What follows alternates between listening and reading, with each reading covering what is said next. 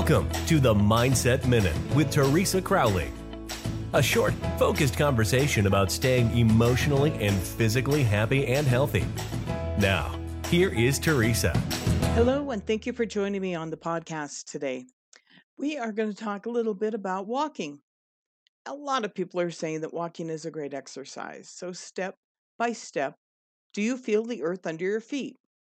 Solid, secure steps, whether it be on a floor, the sand on a beach, or a garden path. How does it feel when you take a step? This can also be said for how do you walk through life? Solid steps in a path or a floor? Or are you in shoes that cause you to be uncomfortable, unsteady? Which way do you walk through your life? Overcoming a little insecurity is an admirable trait as long as you have secure footing.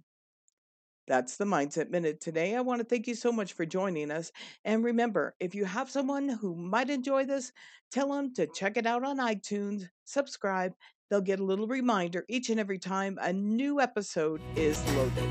Thank you for listening. We look forward to you joining us weekdays on the Mindset Minute with Teresa Crowley.